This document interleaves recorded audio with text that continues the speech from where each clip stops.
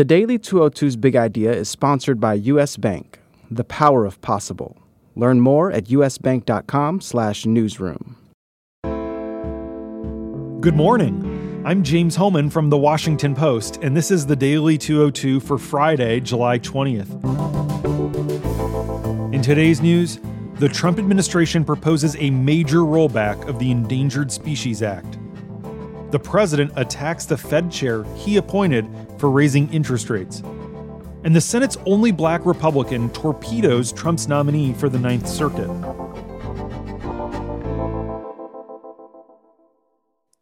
But first, the big idea.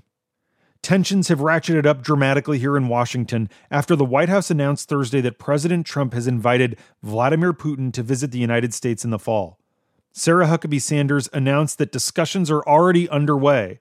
As she said that in an afternoon tweet, Director of National Intelligence Dan Coats was on stage at the Aspen Security Forum in Colorado. He was being interviewed by NBC's Andrea Mitchell when she asked about the news, and he said that he was out of the loop. Here's his exchange with Andrea. We have some breaking news. The White House has announced on Twitter that Vladimir Putin is coming to the White House in the fall. Say that again?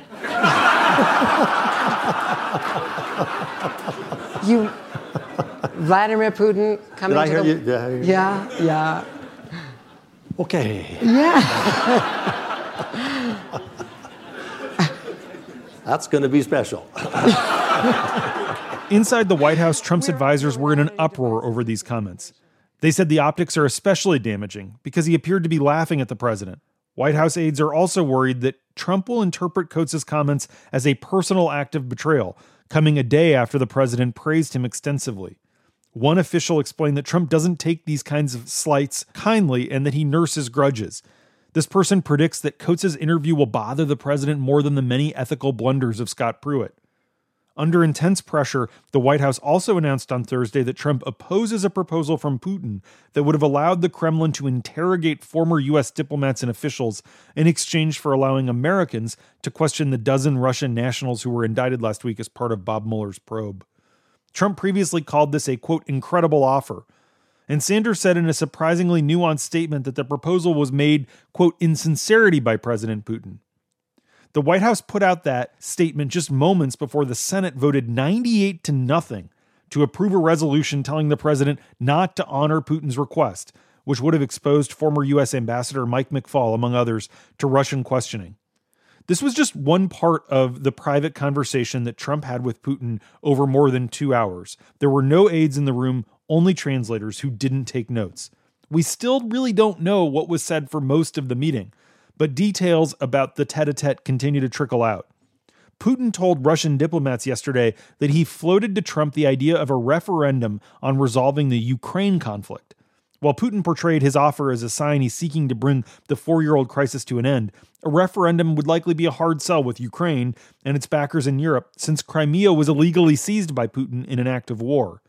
Sources tell Bloomberg that Trump asked Putin not to discuss the idea at the press conference that they had after the summit in order to give him time to mull it over. Other American diplomats and military leaders say they still don't know what Trump and Putin agreed to on something like Syria, and they haven't gotten a readout.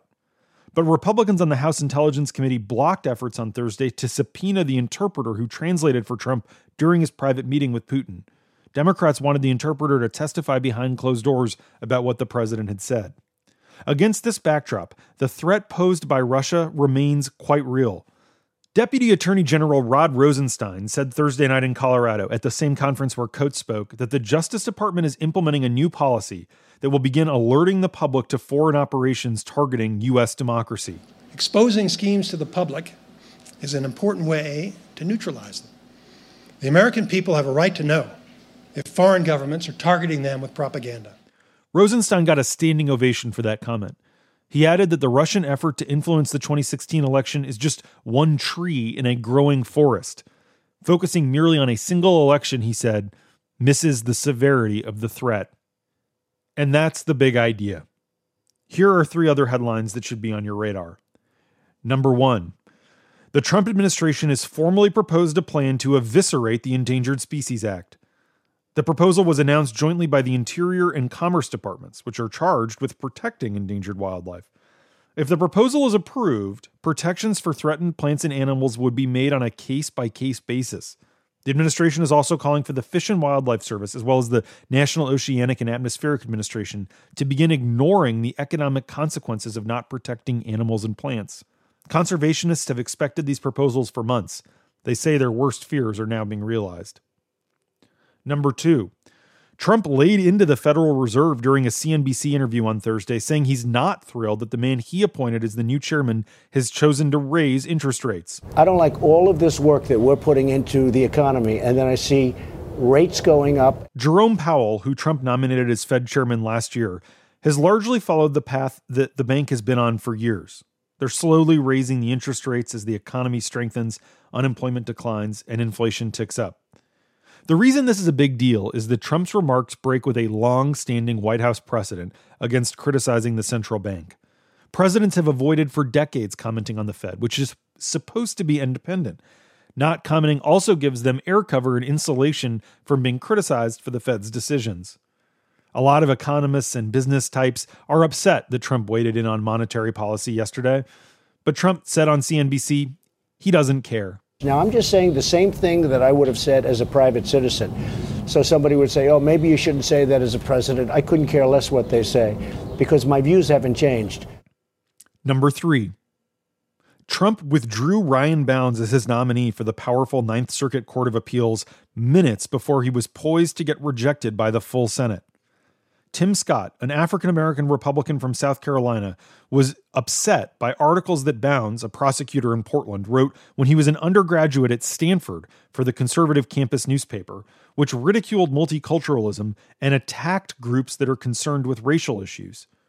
The day before yesterday, Mitch McConnell thought he had strong-armed Scott into voting for Bounds anyway.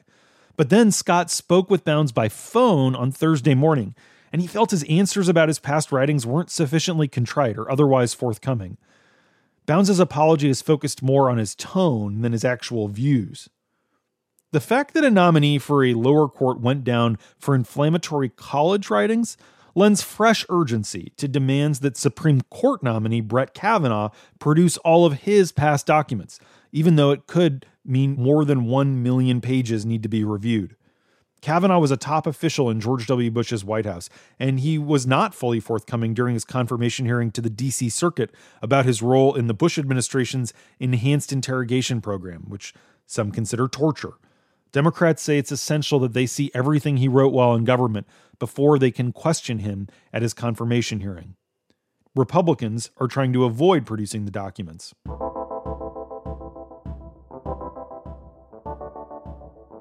And that's the Daily 202 for Friday, July 20th. Thanks for listening. I'm James Hohmann. Have a great weekend. I'll talk to you on Monday.